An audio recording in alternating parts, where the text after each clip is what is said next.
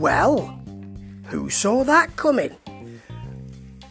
Well, actually, I did see it coming on AEW because I did mention in my review of the last pay-per-view that Don Callis was there, and, you know, this is some kind of agreement, clearly, between AEW and Impact, and that's come to fruition. I've got some issues with Impact at the moment because they won't let me into the app that I pay for, so I've stopped paying for it.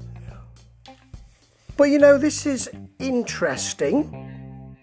It's not really the federation that you'd expect AEW to reach out to, or to cuddle up with, or to work with, or to take over, maybe. There's an idea. But, you know, it is a federation that, I mean, they love swerving, don't they? Tony Khan loves the wrestling biz and he loves swerving. And this would be a swerve because you'd be thinking, well, you know, New Japan Pro Wrestling, there's a lot of stuff around who got to Jon Moxley in the back. Was it Kenta? Or there'll be a New Japan Pro Wrestling hookup, won't there? And you would expect that that would be the federation that would do that. But no. Khan likes to swerve, and Impact is a smaller federation that has been doing better in recent weeks. I'm not too delighted with the way that the Impact programming has gone. I think there's far too much goofiness, not enough of that sense of fun, and not enough wrestling, to be honest. But they do have some really good wrestlers on their books. Bear in mind, people, Ethan Page is going to be a free agent, apparently, in about a month or so, which is why they're teasing the North Don't Get On angle. Whether he'll stay or not because of this, I do not know. He'd be a great loss if he went, but they've got some great wrestlers here. You know, when you look at the kind of at the top of the card, they've got some clinker. You know, they've asked for people to come back. Moose is going in a bad direction at the moment, but hopefully this may galvanise him and we'll get rid of that EC3 dross. Of course, he's now with ROH. And there's an interesting hookup between ROH and Impact as well. There was interesting hookup there too.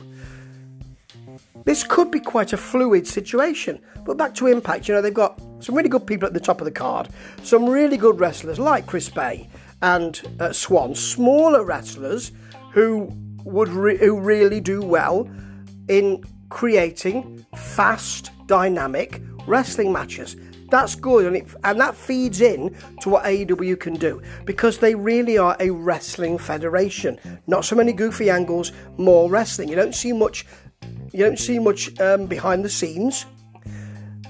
You see wrestling, and that's great. So, plus the women's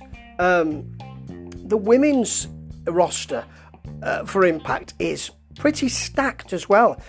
I'm not a great fan of Donna Purrazzo, but I understand why people like her. Jordan Grace, Tennille Dashwood, you know, Kiera Hogan and Tasha Steelz. Havoc and Nevaeh, for goodness sake.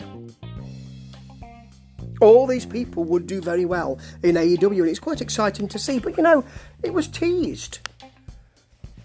When people suddenly turn up at commentary, you don't think, why is... Oh, it must just be here because he was in the vicinity. But that's an interesting change. And another swerve, of course. It's a link back to Lex Luger, in a way, on during the Monday Night Wars when he suddenly turned up on Nitro. Got Sting here. This didn't leak out. Nobody knew about this. People were absolutely delighted to this. It popped a rating. And they've signed him to a contract. I can't believe he will wrestle. I really hope he doesn't. I don't mind seeing him turning up a few times a year to keep that special feeling, wielding his baseball bat. That would be fine for me. Actually popping the rating at this time and showing that you really actually are at the races here and want to compete is something that's very, very special. So, you know, well done, AEW. Really good to see. And this little federation that's actually huge is really nipping at the heels of the big dog. Not Roman Reigns, the federation he works for. And they may be seen as a yappy little mongrel, but actually There's real pedigree there. Ta-ta.